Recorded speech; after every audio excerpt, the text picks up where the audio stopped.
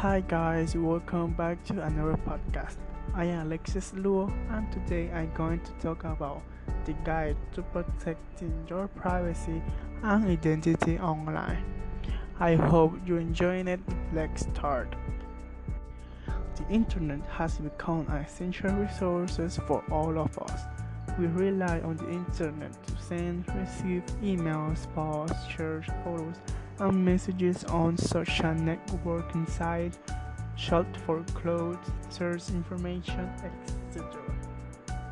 So, who is watching and tracking you? Your ISP, Internet Service Provider. Your ISP assigns an IP address to your device each time you connect to the internet.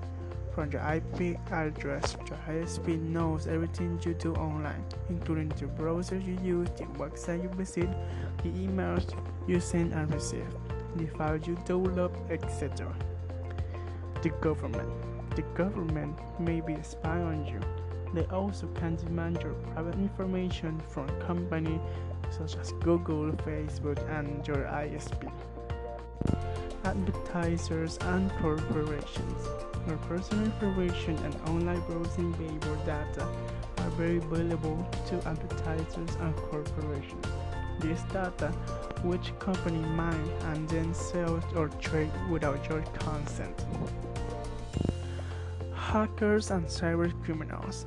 Hackers and cybercriminals make a living out of stealing people's private and financial information. They use a variety of tools and methods available to collect your private information little by little. And the employer. Your employer wants you to be productive at work and can monitor your online activity to make sure you don't waste too much time on social media sites, dating sites, or doing other personal activities. So I'm gonna tell you many ways to protect your privacy and identity online. Number 1. Do an assessment of your online activities. Doing an assessment of your online activities is the first important step toward protecting your privacy and identity online. What provide and personal information are you storing, sharing, and posting on your computer, mobile devices, emails, or social media networking sites? Number 2. Install the latest antivirus software on your devices.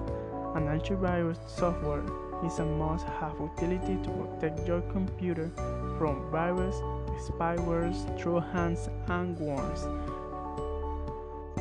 Number 3.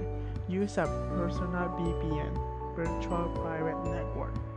While antivirus programs do a good job of protecting your computer, it doesn't secure your browsing sections and your internet communication. A VPN is a perfect complement to an antivirus program. Number 4. Make sure shopping sites are secure.